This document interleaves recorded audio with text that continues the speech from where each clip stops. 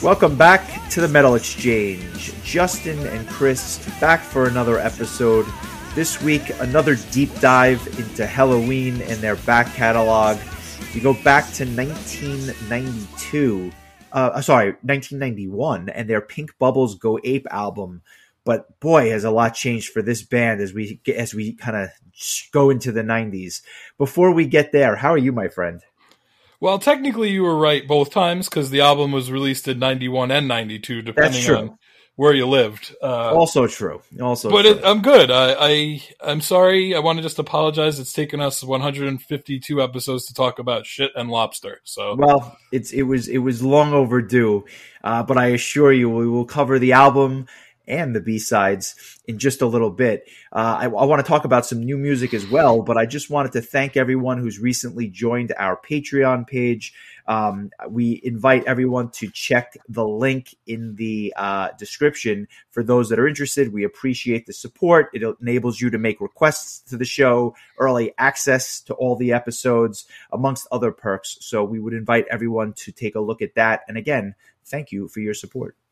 And this episode's a good episode to mention it in because the patrons are getting this one pretty early. This is going to end up in their feed about 4 or 5 days earlier than the public release. So if you just can't wait for that next episode to come out, I mean, typically we get it out to the patrons a day or two in advance, but this is one we're doing a little bit further out. And as soon as it's done being edited, it'll be on their private RSS feed. So just a little something extra for the patrons. But yes, I echo the sentiments. Thanks to everybody that's signed up so far. We hope that it's been worth your time and money thus far. Yeah, it's been a lot of fun. The extra stuff, the monthly Zoom call and the bonus episodes and stuff. It's been kind of cool, like kind of fun to do a little bit more.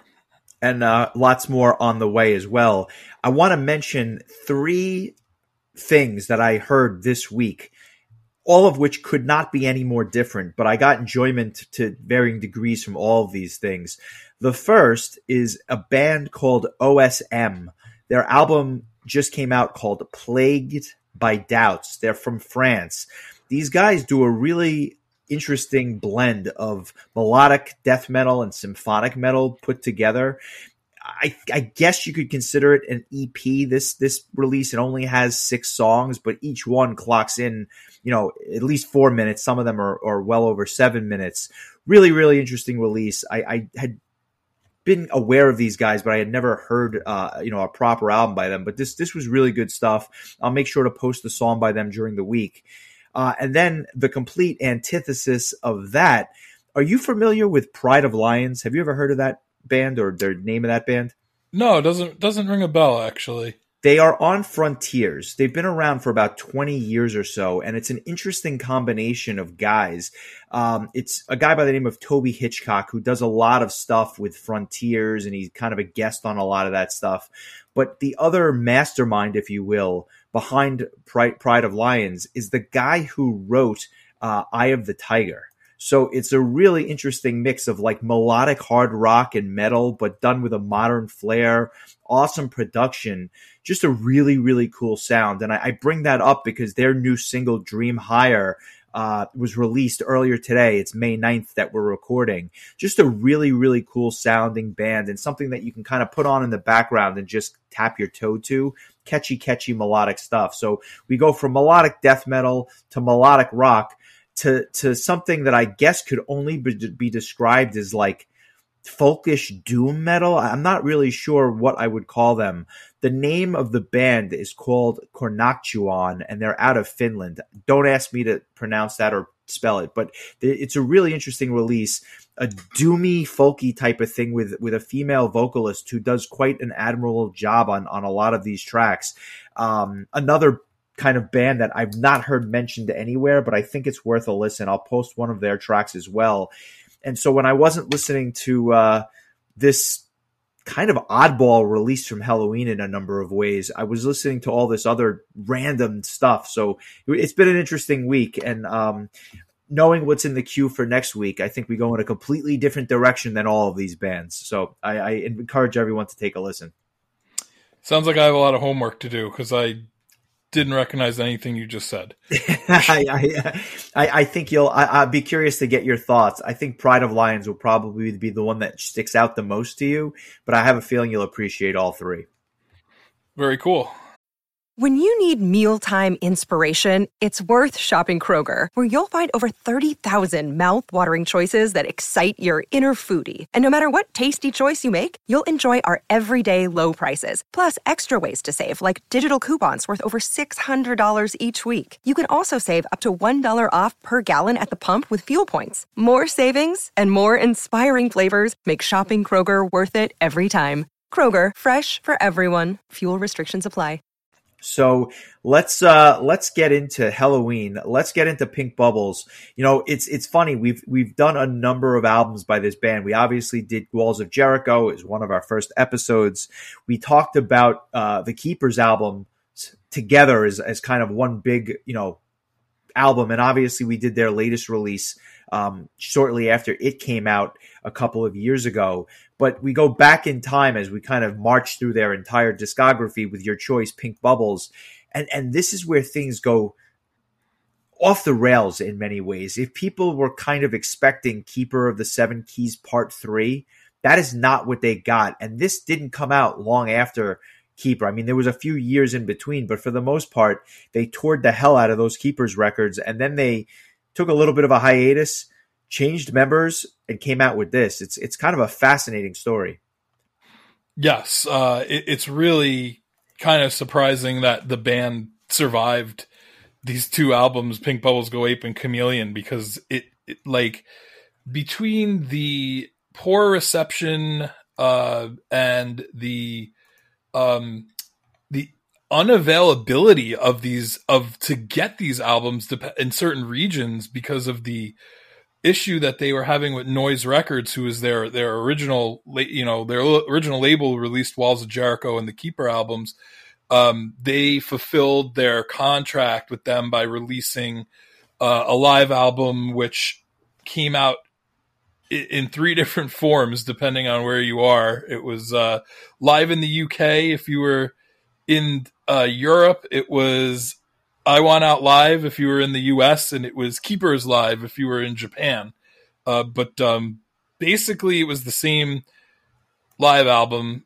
Some of the versions got Rise and Fall as a bonus track. I think the American version did not. And then they also released a greatest hits type deal called The Best, the Rest, and the Rare, which had pretty much most of the B-sides that were recorded during the Keeper session, including some of the Walls of Jericho tracks sung by Kisk. But there was a bunch of drama with the record label, and they would sign on to EMI Records, who would be known for the record label that the Beatles were on at one time. So, it was a prestigious label, and just a number of things did not work out. Due to the lawsuit that was going on with Noise Records, the album was only able to be released in Europe, I believe, initially. I think it didn't come out in Japan until the following year in 1992, like I had alluded to earlier, and it wasn't released in the US. When we got the albums when we were in high school, we had to import Pink Bubbles and Chameleon because there was no American version of those albums at that point in time.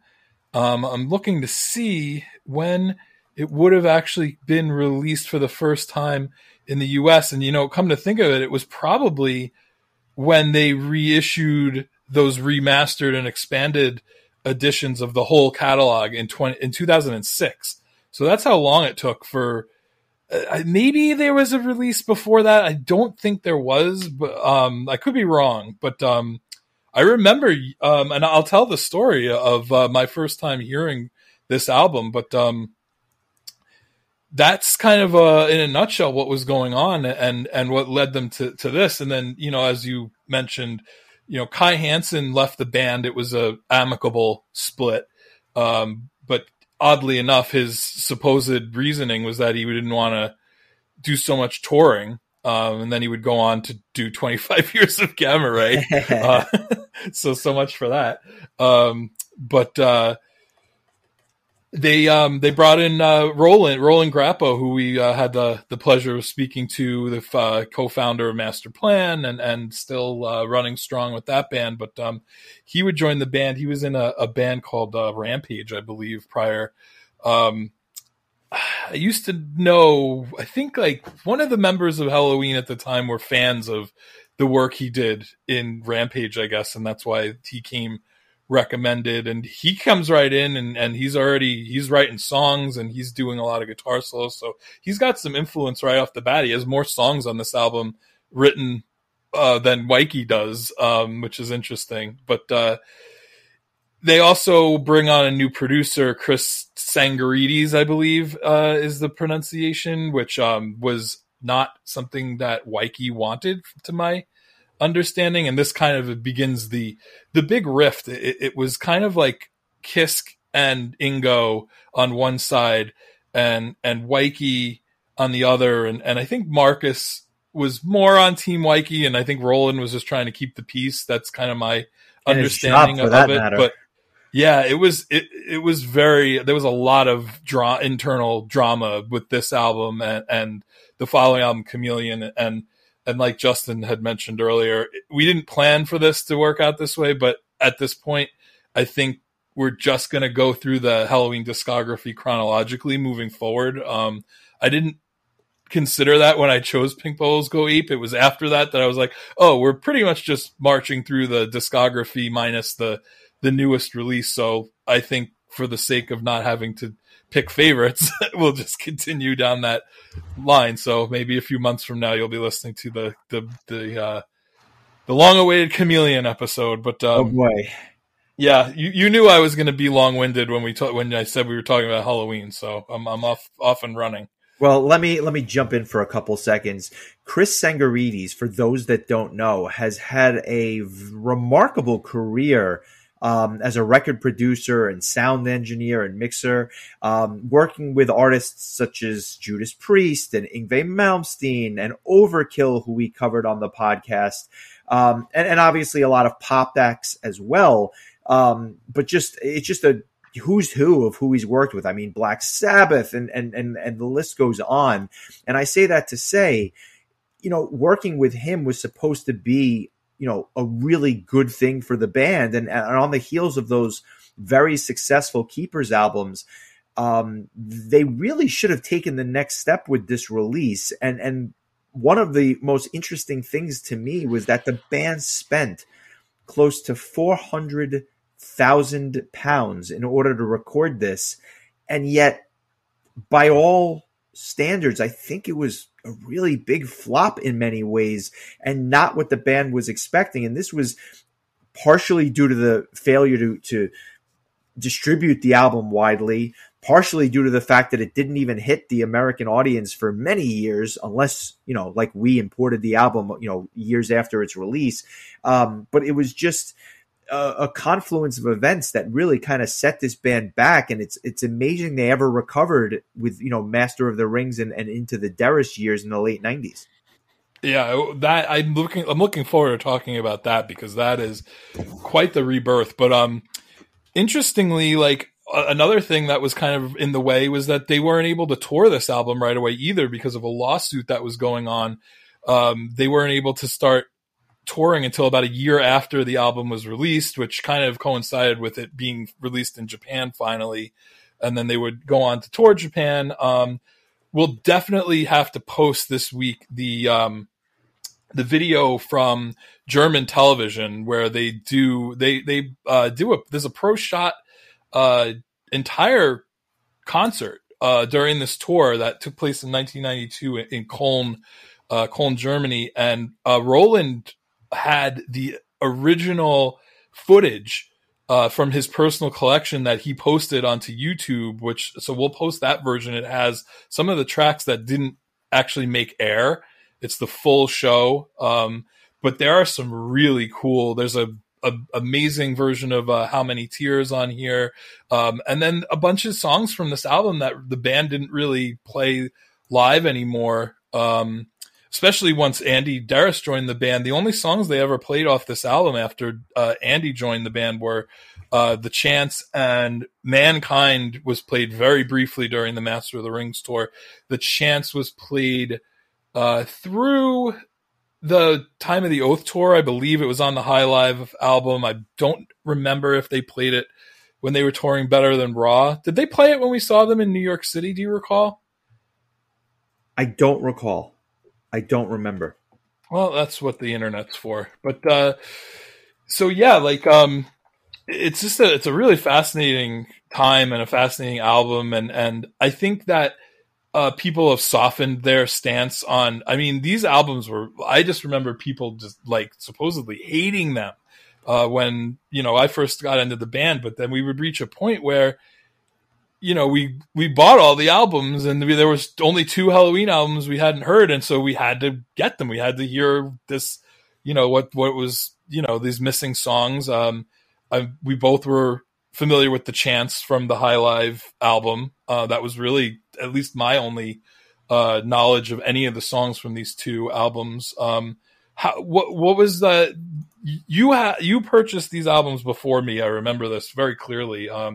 What was your impetus for buying this album in particular? And do you remember what your initial thoughts were? So I remember buying it because, having had just about every other release of theirs, I needed to hear more, right? So I bought this and I bought Chameleon. I spent a fortune to import the albums, but I had to hear them just because I was such a massive fan of the band, and I continue to be a massive fan of the band. And I remember absolutely hating these albums. I mean, Chameleon more so. I found it like almost unlistenable when I was a kid. But even this, I always said to myself, oh, the album only has 2 or 3 good songs. And I kind of felt that way for years. I remember buying the album in either 1998 or 1999. And for years, I just said, oh, well, it's got its moments, but it's just a kind of a weak release. But over time, I think I've done, if not a 180, darn near close to it, just because my opinion has changed vis-a-vis a lot of these songs. And I'll kind of highlight that, I guess, as we go through the album and we do the deep dive. But as much as I can listen to Chameleon, I think that I like this album a lot more. And in many ways, it's not that much of a departure on certain tracks from the Keeper stuff. It's only a departure for a handful of songs, but like, then again, you also heard songs that like Rise and Fall, which were kind of goofy on Keeper 2. And some of this stuff is not that far removed from Rise and Fall. I mean, it's different. Yeah, or even Dr. Steen. I mean, it's not a particularly serious song. Well, of course. Yeah. I think the biggest change is really losing Kai as a songwriter. Right. You're losing that. Really half of that songwriting powerhouse that he was with him and Wyke. But I've talked about this before. Like, I thought Roland did an admirable job as a songwriter replacing Kai. I mean, he had a totally different style, but he wrote some of my favorite Helloween songs of all time, 2 of which are going to be on this album. But, Still We Go from Master of the Rings. There's a number of songs that he, just go check out Master Plan's Pumpkins album. It's pretty much every song he ever wrote for Helloween except for Crazy Cat. I have to ask him why he left Crazy Cat off of that, because that song is fantastic for all the wrong reasons. Yeah, I remember, and I don't know if you remember this, but you left your book of CDs at my house one time, which probably was the only time you ever did that, because like we were attached to our book of CDs like more so than we were to our girlfriends at the time. and it was right after you had bought, I remember you bought Pink Bubbles and Chameleon at the same time, and I was like, all of a sudden like this light starts shining from the corner of the room, and I was like, oh my God, I popped it in, and I remember listening to the first 4 tracks, but I remember Kids of the Century and Number One particularly like standing out to me. I'm like, holy shit, like there's some good ass Helloween music that I haven't heard before. And so I remember I I used like a first time coupon with CD Now. I started a second account and under my dad's name to get a discount, and I imported the 2 albums. And I remember I got those and the Symphony of Enchanted Lands box set. Wow. All imported from CD Now. And I remember staying home from school the day that I was expecting them to arrive in the mail. This was before the days of like tracking numbers and shit. Was this to intercept the package so that your parents didn't realize that you had ordered a box set from Italy and 2 albums from Germany, or was this just because you wanted to listen on their credit card? Correct. Yes. That makes sense. So I took a stab and guessed they were going to show up that day, and sure enough, they did.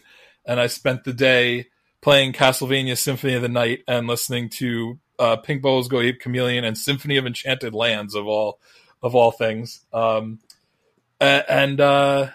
I really liked both albums right off the bat. And I think it was just a matter of if it was Helloween, if there was a Helloween logo on it, I was on board. Like after we saw them at Coney Island High, and they did play the Chants, I just checked. So we did actually hear the Chants live once. I was hooked like that. They became my favorite metal band after they took the mantle from Sabotage. Sabotage had a really strong 2 years, but Helloween came in and stole the mantle. It's probably more like a year and a half, really. But and they've been like ever since. They've been really like my favorite power metal band, Power Quest notwithstanding. So yeah, that's why I always tend to have a lot to say when we talk about this band.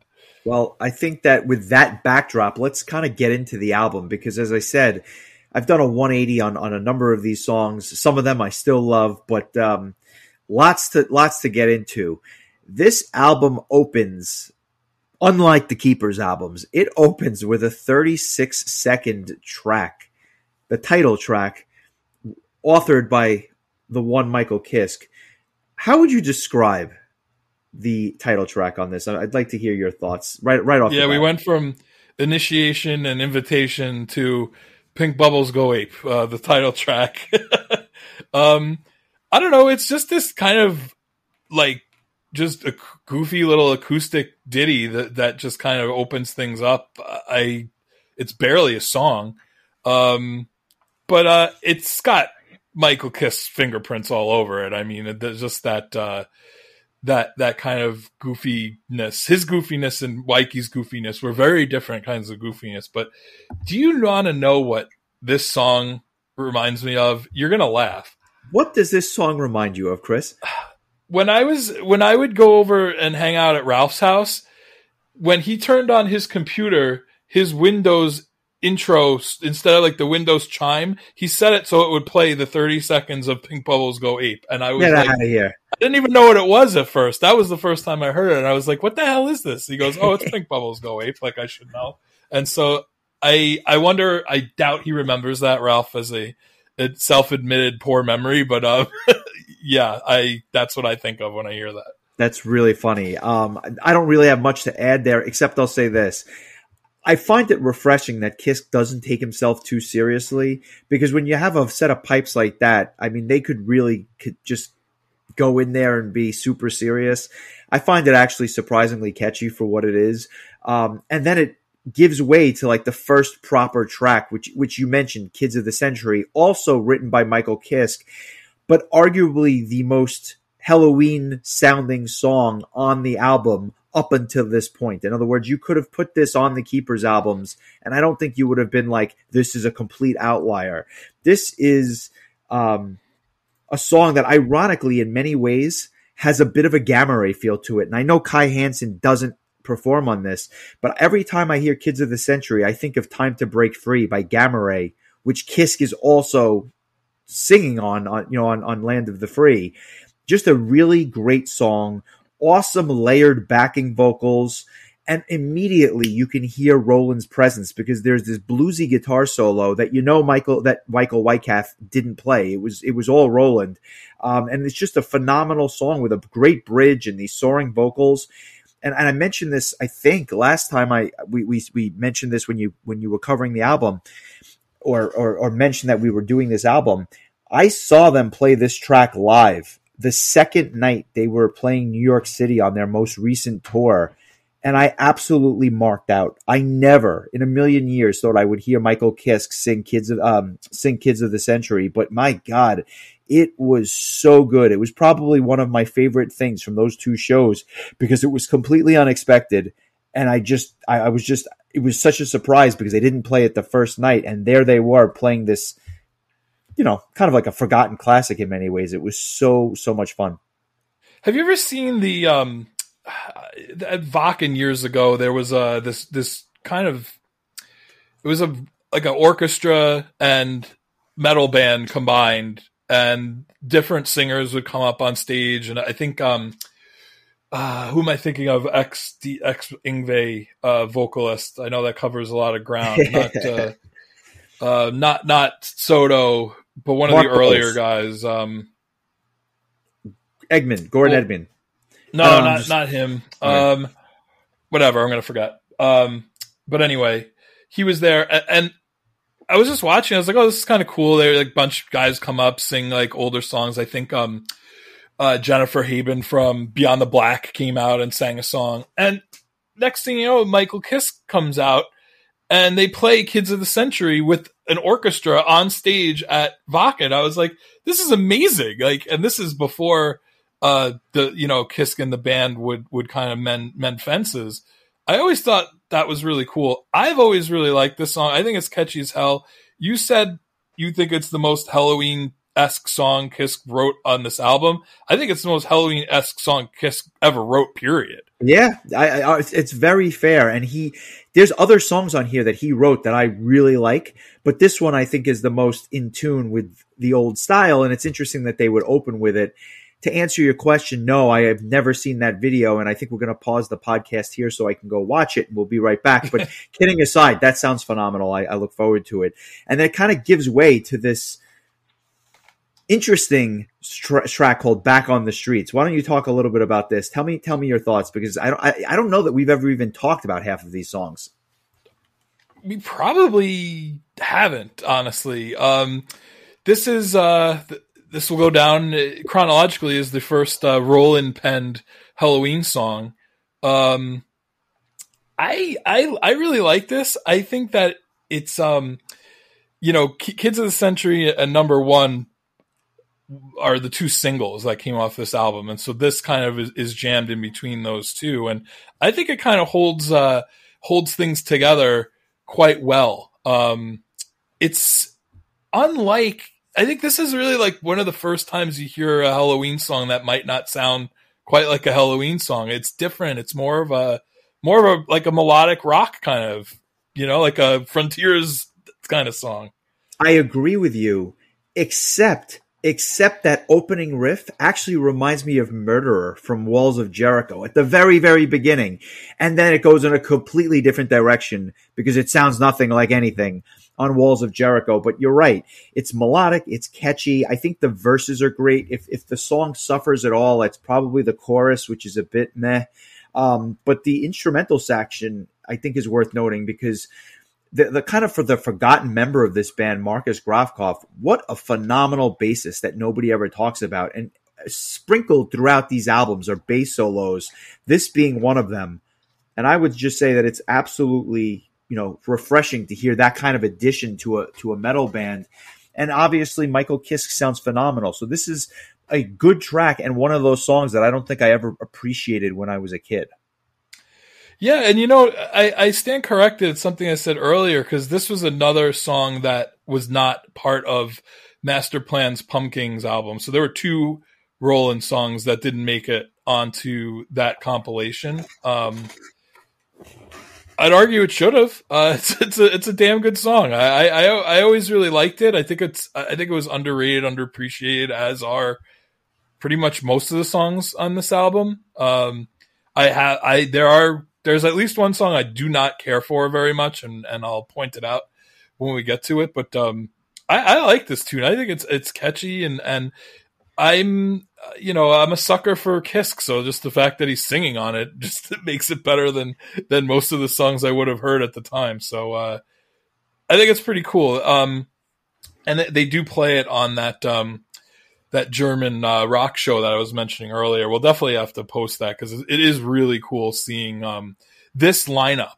You know, seeing Ingo on drums and Roland with Wyke and Kisk and Marcus. But I have to echo what you say about Marcus is that I noticed like a lot of parts on this album where his bass playing really shines through. I think he's very underrated as a bass player, and he's been doing it for so long. And this is also really the first album where I think this is the first Helloween album where Marcus has songwriting credits that aren't a B-side. So he's starting to kind of get involved in the songwriting process. The first few albums though are mostly B-sides and bonus tracks for Roland now, or for Marcus. So nowadays, usually he gets at least one or two songs on the album, and they usually are quite good. So I think he's definitely matured as a songwriter, but you can start to see the beginnings of that here. Yes, I agree. And kind of when you think back to like this era, I think they were doing a little bit of experimentation, because when you go to the next track, number 1, this is unlike just about any song that Wyke had written up until this time. And quite frankly, if you listen to it, it doesn't follow the structure that most Wyke songs not only did back then, but would in the future. This is a real outlier for him. And only one of 2 tracks that he penned on the album, ironically enough. And to make it more ironic, the next track, which we'll get to, is the other song he penned. And it's kind of a joke track that was meant to be a B-side. So I don't know if it was like lack of inspiration or what, but number 1 is really, really different. And I gotta be honest, I don't love the track. I think it's slower. I think it's more deliberate. And in many ways, it has like an 80s electronica vibe. Not in terms of the instrumentation, but just in terms of the structure. It's a good song. It's very simple. You're just waiting for a payoff that never really comes. And it's oddly catchy in many ways, but I wouldn't say it's my favorite track on the album. I think it's better served when you don't think of Twilight of the Gods or one of those old tracks. And if you just listen to it on its face, it's good. I just don't think it's the best track that Wyke ever wrote. And I'm a sucker for his songwriting. Yeah, and I am too. I think that it's just, like you said, it's just different. Like he doesn't typically write these kind of mid-tempo type of songs. I mean, if you think about like the songs that he had written on the previous albums, you know, you're talking about Eagle Fly Free and Rise and Fall and Dr. Steen and Keeper of the Seven Keys and and A Tale That Wasn't Right, which, you know, was his power ballad. So like this is definitely a departure, and you know, like you said, it's one of only 2 things that he wrote. He was quoted as saying at the time, straight away I could tell things were going wrong.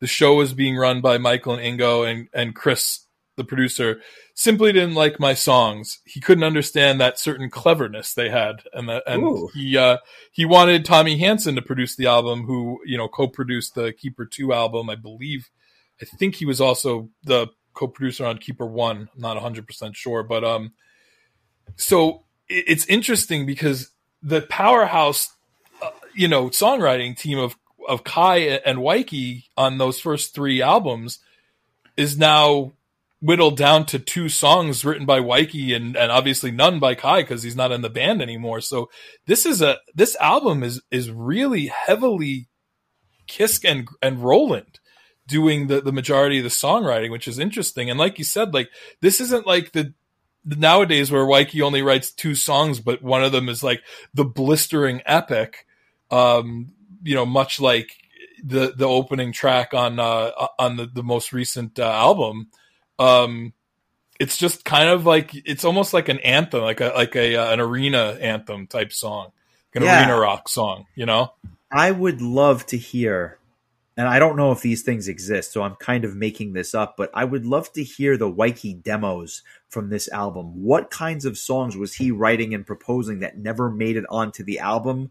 Or would he simply just repurpose and repackage them on later albums? It would be fascinating to hear that.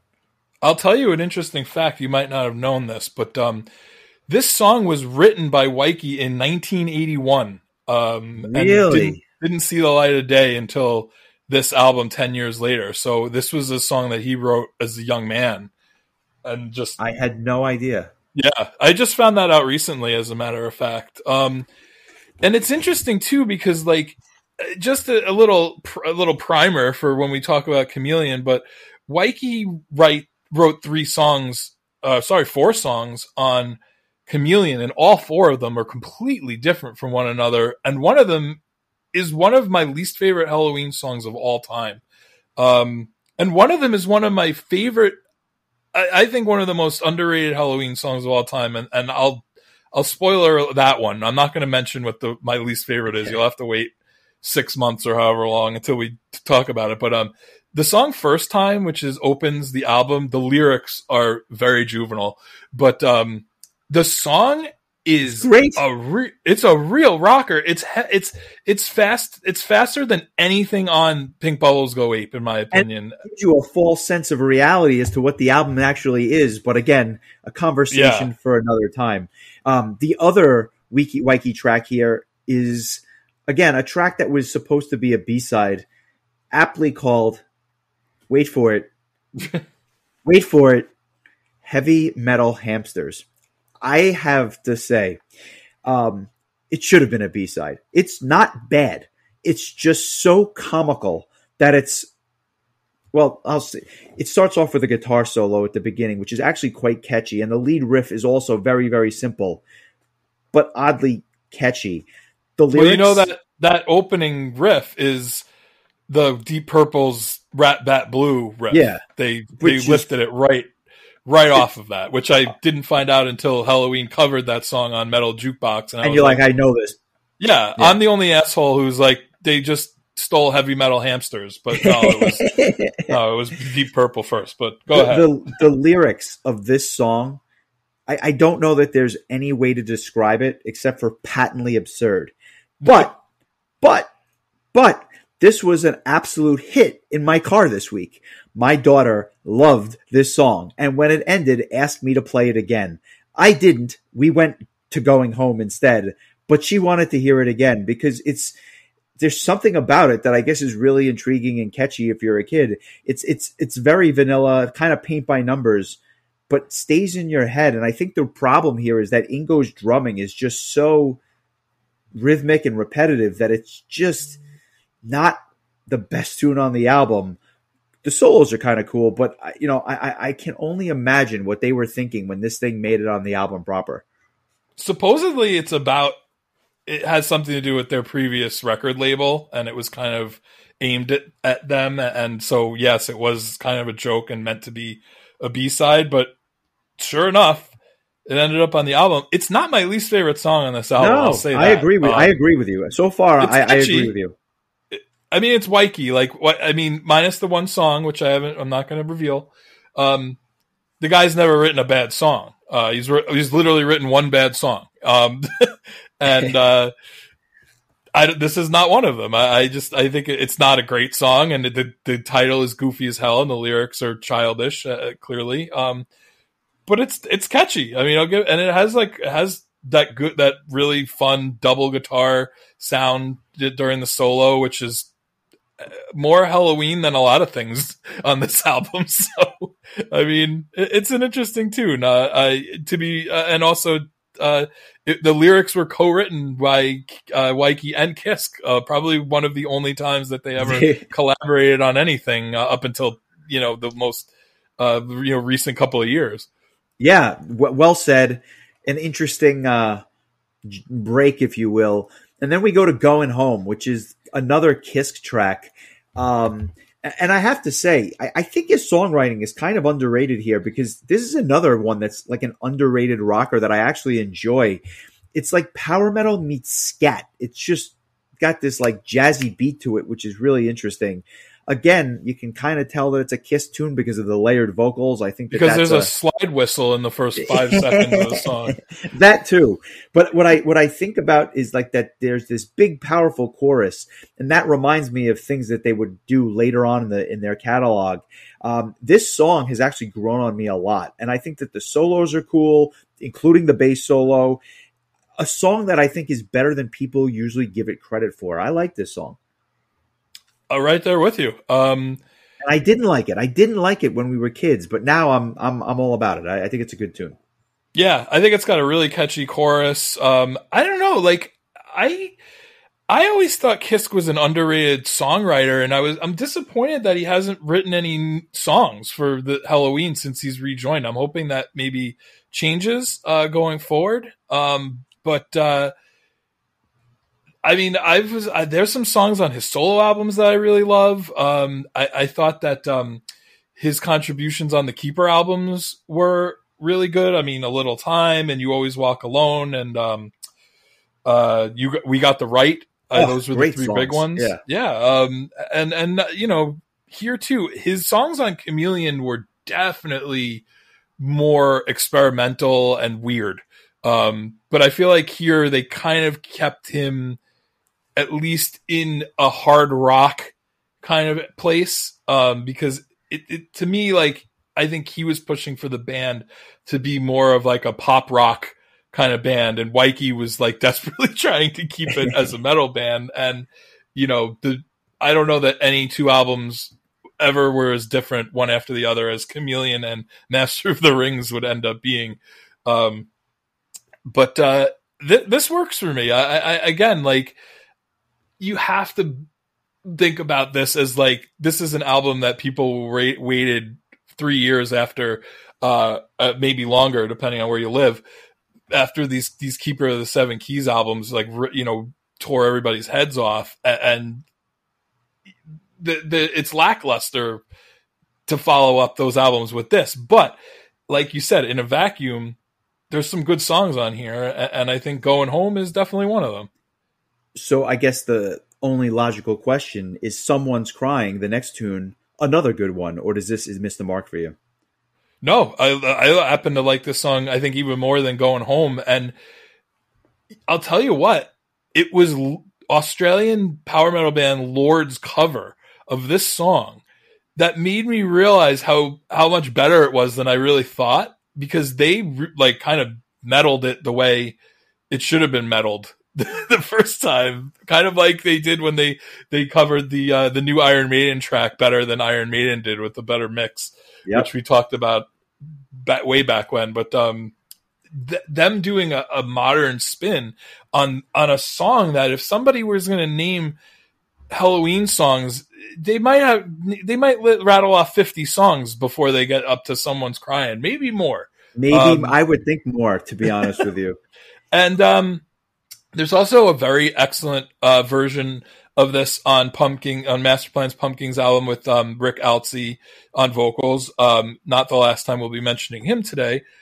Stay tuned for that. But just a really good song. And again, I think a little preview into what we're going to get from Roland as a songwriter. He writes this and 2 of the next 3 songs.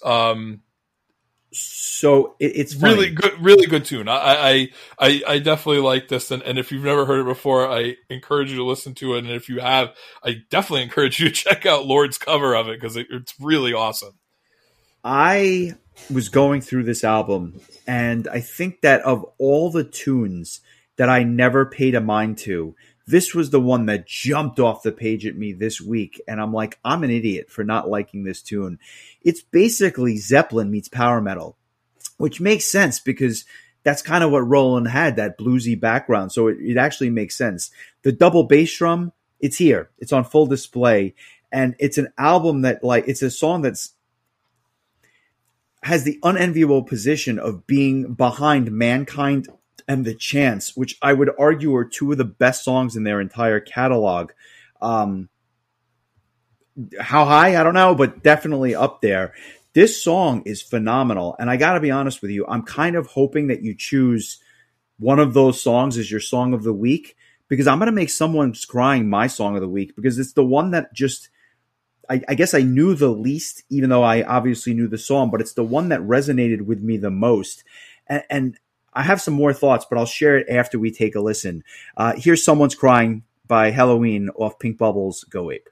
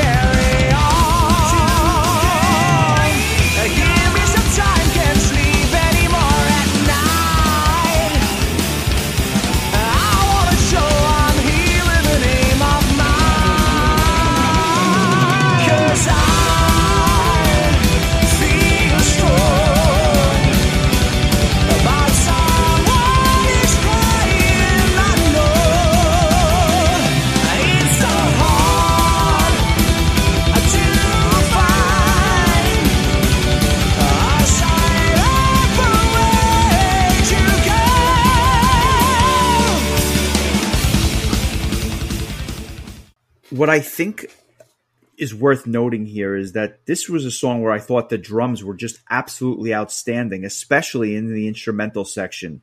All of it, really. The solos, the whole package. This is a great song.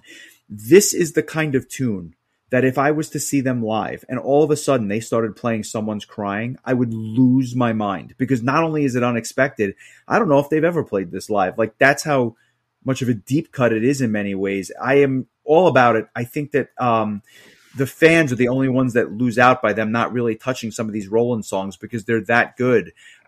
What a great song, and underappreciated at that. Yeah, you have a better chance of hearing it at a Master Plan show, quite honestly. Yeah, really. You mentioned that 1992 show, or that tour that they did after the album about a year afterwards. They didn't play it. So as far as I know, Helloween has never played this live. So here's hoping that when we see them in about 10 days that they'll play it. But kidding aside, I won't hold my breath. And that brings us I wouldn't put house money on it. I'll just say that. Let's get to track 8, which is Mankind, the second Roland tune in a row. This is the epic on the album. It clocks in at just over 6 minutes or so. This is another gem, but I'll let you take it away. Yeah, this is I'm going to say something that's potentially confusing. This is not the best song on the album, but it's my favorite song on the album. Interesting. What does that mean? I'll explain as we move along, but it's my song of the week. I absolutely love this song. I think it is without a doubt the most underrated Helloween song ever. I was kind of searching the YouTube archives today, digging up versions of Andy singing this during the Master of the Rings tour, which he does a really solid job on. Like, he got a lot of shit for singing Kiss songs, like, an octave lower or whatever. I mean, The guy had a completely different set of pipes. But I thought he did this song and the Chance, for that matter, justice, more than justice. I thought he did a hell of a job. But this is just it starts out with this just slow build, and then it just kicks in. It's just a really fantastic song, like really, really great. Why don't we give it a listen, and I'll be very excited to hear what you have to say about it.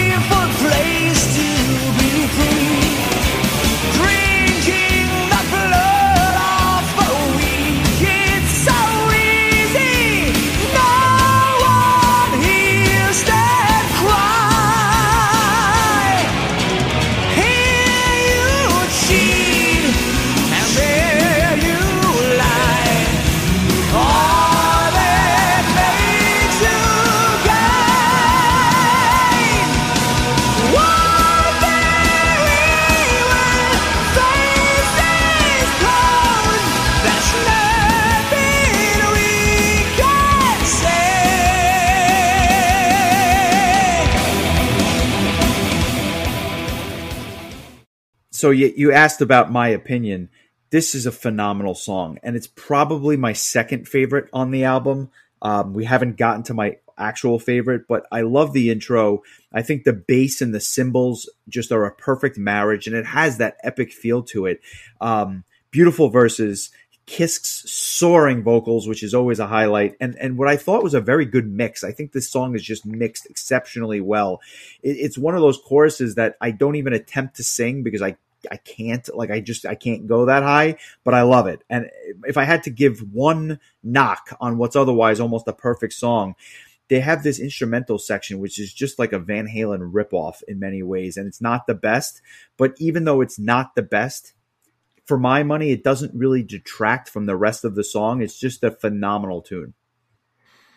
I that was very well said. I think we said everything that needed to be said about that song. If you're out there and you just are not familiar with it, I mean, listen to it. It is it's a really, really cool song, very underrated. You know what? I was just thinking of something, and then I had a brain fart, and then it came back. So I remember the Pumpkin box set that it came out in 1998, I believe, and it was only released in Japan. And my good friend Mike, who we talk about a lot, he gave it to me as a birthday gift. I think the year, like a birthday / graduation gift. I think when I turned 18, and it was. I always thought it was interesting because the third disc on this was songs from Pink Bubbles and Chameleon, along with a couple of live tracks from the aforementioned Live in the UK / Keepers Live album, and those songs stuck out to me because they were chosen to be on that. And it was interesting to me because they went with Mankind and The Chance instead of Number One, which was a single, Right. Kids of the Centuries there. But those were the choices for that little compilation, which I thought was kind of interesting. And so that's why that song was on my radar when I was younger, because I thought it was interesting that it was chosen to be on that compilation many years ago. Obviously somebody felt strongly about it.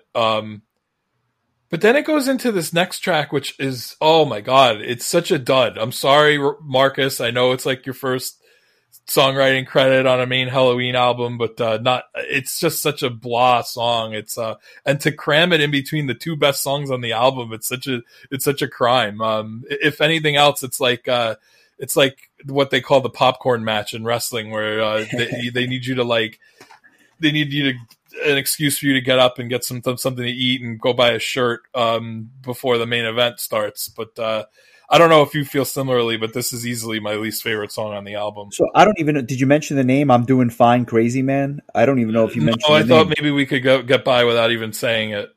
This song is completely out of place, and that says a lot on an album that has a woman kissing a fish on the cover. So I want to start by saying that it is goofy even by Helloween standards, and there's goofiness that permeates the entire catalog.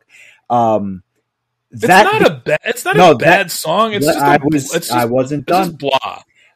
I don't hate it. I don't like it. I don't want to hear it, but I don't feel the need to skip it. Like, it's listenable. It's not terrible. It's not very good, but it's not terrible. And it has that jazzy, upbeat quality, which is kind of endearing in a way. I don't hate the song. I think I actually like it a tad better than you do. I will say this. Marcus wrote a better song during these sessions that ended up as a B-side that I think would have been a better choice, although the expletive in the title might have caused it to be not included. We will get there shortly. This song, or the last two the songs on the album are very interesting. The first is The Chance. It's another Grappo song, and I gotta be honest, one of my favorite songs of all time, let alone on this album. I am a sucker for this song. It is so tight and well written. And to your point, a treat to hear live. Amazing lyrics. I wouldn't change a note of it. I just wished I could hear it live again. Tight drumming, tight riffs throughout, and just underrated bass lines that kind of drive this thing forward. phenomenal. And something we haven't talked about, the use of keyboards on this track make this song really stand out amongst the others on the album. It's shocking to me that we don't have this as one of our songs of the week, because in my opinion, it's probably the best song pound for pound on the album, Mankind being a close second. Well, that's why I said earlier, Mankind's not the best song on the album. It's my favorite, but this is the best song on the album. It's the most Helloween song, in my opinion, and I think there's the fact that they continued to play it live well after Kiss leaving the band is proof of that. I'd argue they'd still be playing it if Roland was still in the band from time to time. Master Plan has played it live in recent years. And I'm glad, that was one of the things I kind of forgot to mention, is that this album on the whole uses keys and synthesizations. Is that a word? Sure, now it is. Yeah, by far more so than they did in the Keeper eras. I mean, you have songs like Dr. Steen where, for sure there's that organ and everything, but it feels like there's more. You would think that there was there should be a credited keyboard player in the band. And I always thought it was funny that there was always a guy on the side of the stage playing keyboards when the band would play live. I don't know if that's still the case, but that was definitely true a couple of times that we've seen them, where there was the unsung keyboard player that doesn't even get to be on the stage. But this song for sure, you can definitely hear that kind of as an overlay throughout the whole song. But the guitar solo is awesome. The chorus is super catchy. The verses are super catchy. The lyrics are super uplifting. I think Roland and Wyke were battling between the chants and number one for most uplifting song lyrics on the album, but this is a real winner. And then when you get to that last 45 seconds and Kiss just hits that high note, oh my God, goosebumps.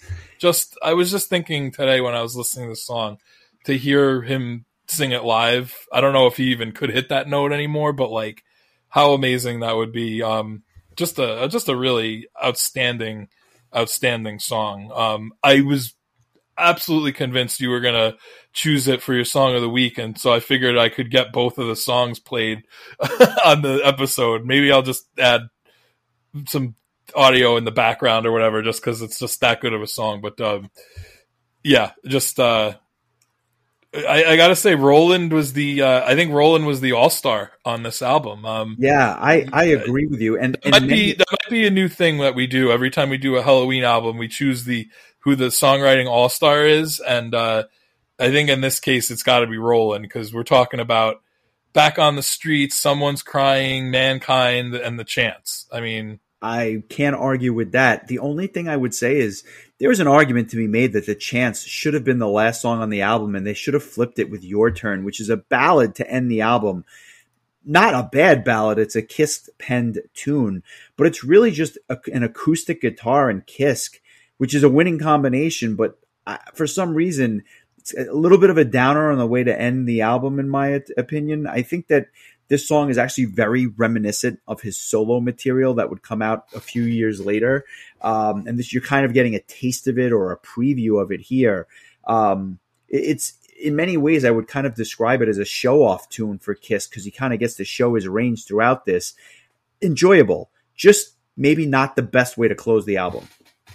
Even live, he would play the acoustic guitar to start out the song, which I don't know that a lot of people even realize that he could do that.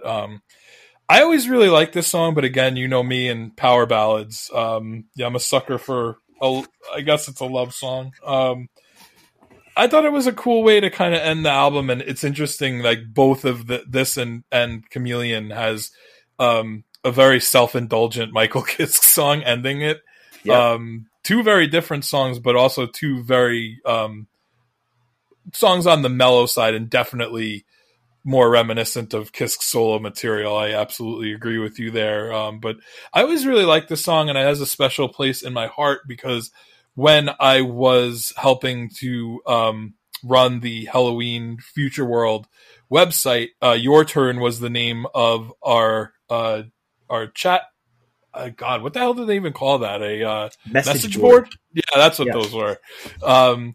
And at one point, the band didn't have an official page. So the page went down for a long while. So all of their message board people came over to us and our message board just blew up. And I was just like in heaven. It was such a cool thing to all these longtime Helloween fans chatting and stuff. So, shout out to Chris Scarrett, who, I ran the page with. It just recently, his server crashed and we lost all the pages and stuff. And he was like, do you care? Like, do you want me to try and like dig this stuff back up somehow, try to revive it? And I was like, nah, it's fine. Like, I think the last time I updated it was when Keeper 7 Keys the Legacy came out. Oh, wow. Or maybe even before that. But, this was before social media. We would update it with news or what the other ex-members were up to and stuff like that. And it was a lot of fun doing that. And I even got the chance to chat with Waiki when he randomly IM'd me out of nowhere. Just people laughed at me for putting my screen name on the website. Well, who's laughing now? But yeah, so that's kind of what another thing that this song makes me think of. But yeah, I don't know. To me, like, I feel like this is, I think the album ends the right way with like the one ass kicking metal tune and then ends with the kind of soft, like, ballad. I think it just works here. And it's by the two guys who, like I mentioned earlier, kind of the strong horses of the songwriting for this album. I mean, they wrote about 75 to 80% of this album just between the two of them. So I am very curious to hear your score of this album on a scale of 1 to 10, but I think we'd be remiss not to talk about some of these bonus tracks. The first of which is a Japanese bonus track, aptly named Shit and Lobster. You cannot make this up. This was another Groskopf song, but it just didn't make the album proper for obvious reasons. And by obvious, I mean just the title. This is a weird song. This is a song, in my opinion, that would have been well served to be on Chameleon because it's not a bad tune. I actually like it. It's oddly catchy and it's not metal. It's more of like a soft rock tune, but like there's something endearing about this. It just doesn't fit on the album. So well selected to be a B-side, I think. I also think the lyrics are oddly apt for 2023. If you go back and look at it, it's really interesting. But this is, to me, is such a way better song than I'm Doing Fine Crazy Man, which was, made the album proper. You're right. It's an offbeat, off the wall, weird song. But it is good. It's catchy. And, again, it shows that Marcus has some, songwriting chops and, this appeared, I think, on a later edition of the Japanese version of this album, but it also is, it's also a B-side on the Kids of the Century single, along with a cover. Oh my God. You want to talk about self-indulgent Michael Kiske moments? Well, there's one, if you haven't heard Michael Kiske do a cover of Carl Perkins' Blue Suede Shoes, made most famous by the great Elvis Presley, who Michael Kiske was never shy about having much adoration for. I was going to say, who do you think selected this track as a bonus track? Yeah, it's pretty clear. I'm surprised he didn't manage to get it onto the main album. But he does a hell of a job. I mean, no one's ever going to confuse the King with Michael Kiske, but I think he does a really fun job of doing this kind of metalized version of it, and you can tell he's having a blast. I make a concerted effort now to turn this over to you because in terms of the number one single, there were two bonus tracks. I just want you to say it. Which was the one that Wyckoff wrote? less Hambourgeois.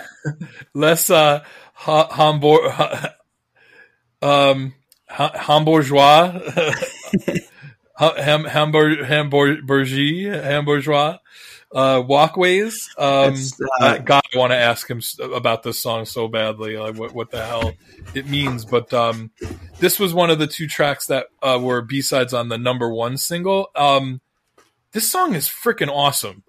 It is this just bluesy guitar solo, pretty much. It's like an almost 6-minute, just kind of this bluesy jam session type of thing that, like, had I not known any better, I would have guessed it was Roland's doing.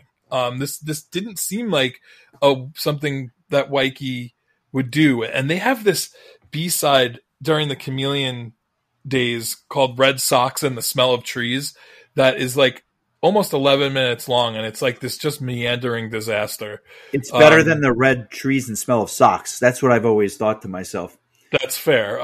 But this is, on the other hand, is just just fantastic. Every time I listen to it, I'm like, this is really just impressive. Again, it didn't make it onto the album, but nor did it belong on there. But it's really cool and definitely worth seeking out if you never heard it before, because it's just like this slow bluesy number, but it's also very, very catchy, very enjoyable, and it really just goes to show you like how much reach these guys had as musicians when they kind of dug themselves out of that metal, rabbit hole. There was a lot of interesting stuff. I mean, you'd hear Roland singing on a cover of "Closer to Home." As a B-side years later, like there's some really, Helloween was the master of B-sides. They would just release just a shit ton of these things, and I was obsessed with collecting all of them when I was younger, or just hearing them and knowing them all. And now I do, and now I can speak grandly about Les Hamburgueses Walkways. It leaves us with one more B-side, You Run With the Pack, another Grosskopf tune, kind of nondescript in many ways, but it's not a bad little tune. I think it's a little different than the rest of the album, but I kind of liked it. Yeah, again, like another song that he wrote that was better than the one that ended up on the album. This might have been the one that would have made the most sense to be on the album of the three that Marcus wrote. It is a bit offbeat. I think it is a bit of an outlier, but it's a little bit, it has a little bit more of a pace to it, a little more of a toe tapper, but it's a solid tune. I don't think anybody's missing out too much by not hearing it, but it's a good tune. And I thought it was cool that the band would re-release all these albums with all of that extra material that wasn't, especially in the US, wasn't readily available. They would either come out as bonus tracks or they would just have an entire bonus disc of B-sides. They didn't record a ton of B-sides with this album. I think there was 7 or 8 with Chameleon, and about 7 with Master of the Rings. They started to record a lot more after this, but a lot of interesting stuff. I've been racking my brain trying to decide what I want to rank, what I want to give this album on a scale of 1 to 10. I might let you go first and see what you have to say, but I also went back and looked at what we ranked the previous albums, and we were both, I think, in agreement. Not on the newest album, but on on Walls of Jericho and the Keepers. I think that we both gave the Keeper albums a 9.75, and we both gave Walls of Jericho an 8.0, I believe. So I prefer Walls of Jericho to this album. I think that this album has about 5 or 6 songs that are really, really, really, really damn good, if not phenomenal. And then it's got a couple of tracks that I'm like, and then one kind of dud. To me, it's a 7.5. It's a very good album, and it's an album that if you would have asked me 25 years ago, I think I would have probably said it's a 5. It's not. There's a lot of good material in here. You just got to have to spend some time with it. And I think that number has gone up dramatically over the years for me, because it was, like I said, it would have been much lower, but it's not an 8. This album is just not good enough to be an 8, but it's certainly an enjoyable listen. Let's give it most improved, because I think when you first heard it, you gave it a -3. It's fair. That's probably true. What about you? You know what? I'm gonna give it an 8, and kind of put it right alongside Walls of Jericho. There's things I like about both albums that are very different from one another. Obviously, the production and vocals are much better on Pink Bubbles Go 8. Without question. But you're missing Kai's songwriting. But then again, like, you have Mankind and The Chance on here, so it's pretty much even for me. I think that's probably as high as I could give it, just because there's just some songs that kind of, I don't know. A part of me almost feels like 8 might be a bit too low. Yeah, screw it. I'm going 8.25. I'm changing it. Wow, on the fly. Yeah, it's just 8 just felt too low. Helloween is just one of those bands that can do no wrong for me. I'm very curious where I land with Chameleon when we get to it, and I'm curious where you land as well. But there's just so much that I like about this album, that, like, you know, that one dud Marcus song and Heavy Metal Hamsters don't really spoil the fun for me. I think there's enough just high end material to keep it high for me. So yeah, I kind of had to talk that one out. But I'm glad we got there. A very fun listen, I think, if you're a Helloween fan, and ultimately, I have no doubt we'll be covering them again. So very, very interesting stuff. I want to just mention a pair of news items that I think are interesting in their own way. The first is Metal Church, who's coming out with a new album. It's due out May 26th. It's just another couple of weeks. The album is called Congregation of Annihilation, and apparently they're going back to more of a thrashier sound on this record. I am very curious to hear what they are going to sound like without Mike Howe on the vocals, who passed away in July of 2021. I think that this album has potential, though, and I'm going to actually give it a listen. Do you have any interest in checking it out, or is it kind of just like, if you I'll check it out. Who's their singer now? So I believe it's Mark Lopez of Ross the Boss, who has stepped in and taken over the reins full time. Not a bad set of pipes, but hard to replace Mike Howe, in my opinion. Yeah, I agree. There were some songs that I heard. I'm not going to say big fan. I don't really know that many songs, but the songs I have heard are just like pretty solid, just traditional heavy metal. So I'll definitely give it a shot when it comes out. Definitely. So that's number one. And number two, something that I don't think you're going to be giving a shot. Have you heard about Joey DeMaio from Manowar doing a spoken word tour? Have you heard anything about this? No, but nothing about that sentence is shocking to me. So he's going out on tour in Germany, apparently doing about a dozen shows of just a spoken words tour in November. And care to guess what the name of this tour might be? I'm racking my brain. I wish you gave me more time. I would have come up with something clever. I'll just give it to you. It's the Words of Power tour. Yeah, you could not pay me enough money to go sit through this thing, but by the same token, if I didn't have to pay, I'd be... I'm just curious. So needless to say, I'll be looking at YouTube in November, but I don't think I could sit through the whole thing. Well, hopefully you'll be releasing it on DVD and Blu-ray, and we can watch it at home. I mean, I've only seen Manowar live once, and he did speak for about 7 or 8 minutes during that show. I bet he could have heard 2 songs from Kings of Metal, but instead we got to hear about how high quality the T-shirts made in 1992 were. So I wish I was kidding. No, I believe that. Which brings us to next week, and not quite yet though, because I have one other thing I want to mention. Oh, yes, please. Go ahead. Another news item. Just found out earlier today that the German neoclassical power metal band At Vance, who I don't know if they ever necessarily said they were done, but apparently are not. They have not released an album since 2012's Facing Your Enemy, but the core 3 members from 2012 are reuniting. Olaf Lenk on guitars and keyboards. He is the remaining original member of At Vance. He goes back all the way to 1998. As I mentioned earlier, Rick Altsey of Masterplan. He was actually the singer for At Vance before he joined Masterplan. He remains their vocalist, and follows in a long line of fantastic vocalists that have been in this band, including Oliver Hartman and Mats Levin, just to name two right there. And rounding out the trio is drummer Kevin Cott, who I believe joined the band shortly after the last album was released, and he was also he's also a part of the band Almanac. I believe he's the drummer for them as well.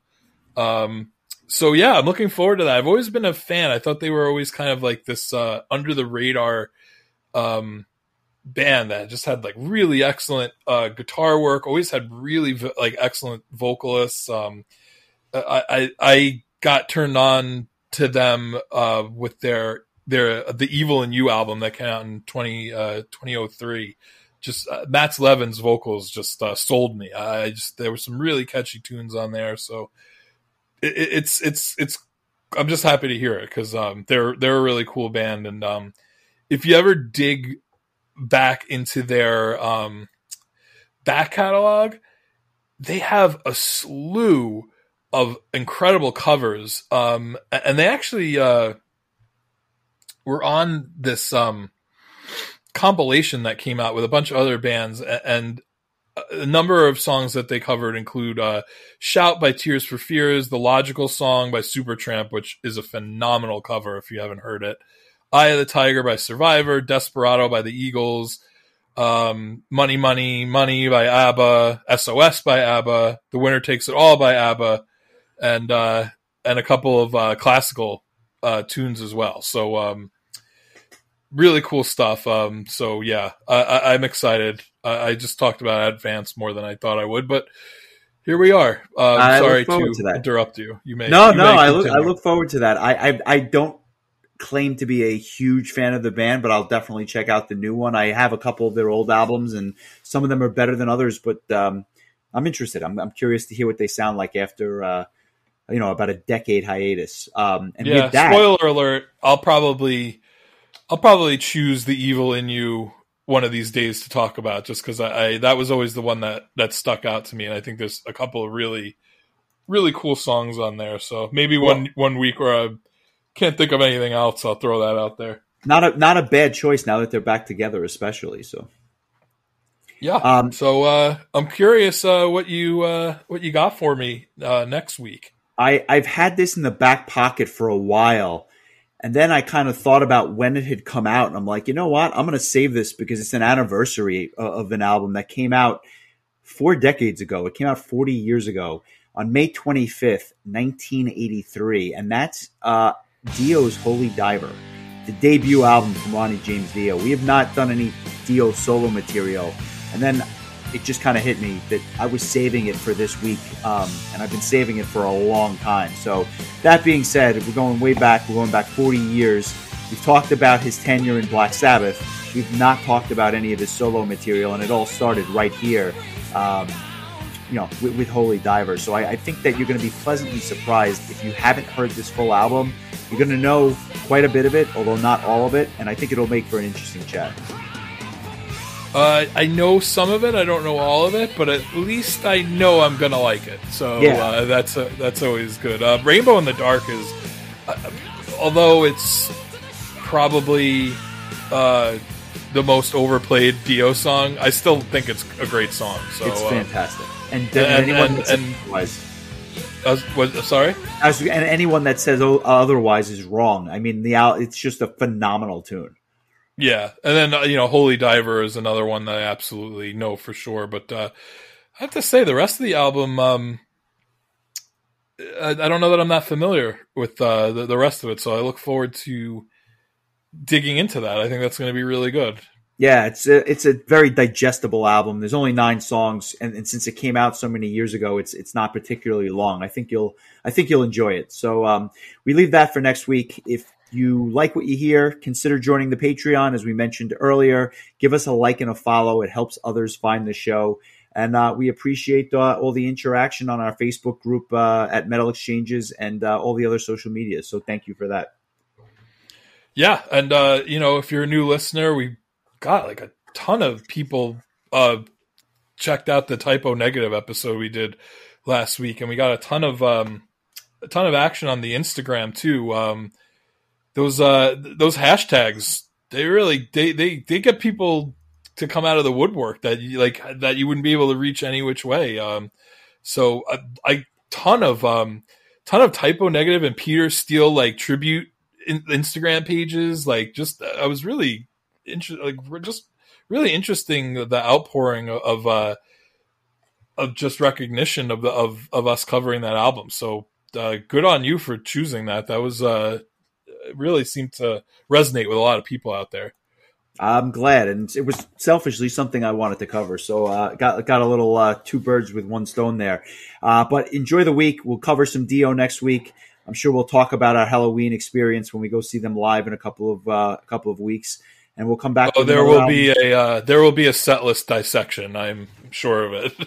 I have no doubt, and since I haven't seen the set list, it'll be quite the surprise as I walk into that show. So enjoy the week. I did see that there was a pro shot show that they did in Europe maybe a week or two ago. And I like clicked on it and then I was like, I don't want to see this so soon before the show. So I just clicked off of it. I think I saw what the opening track was, but they also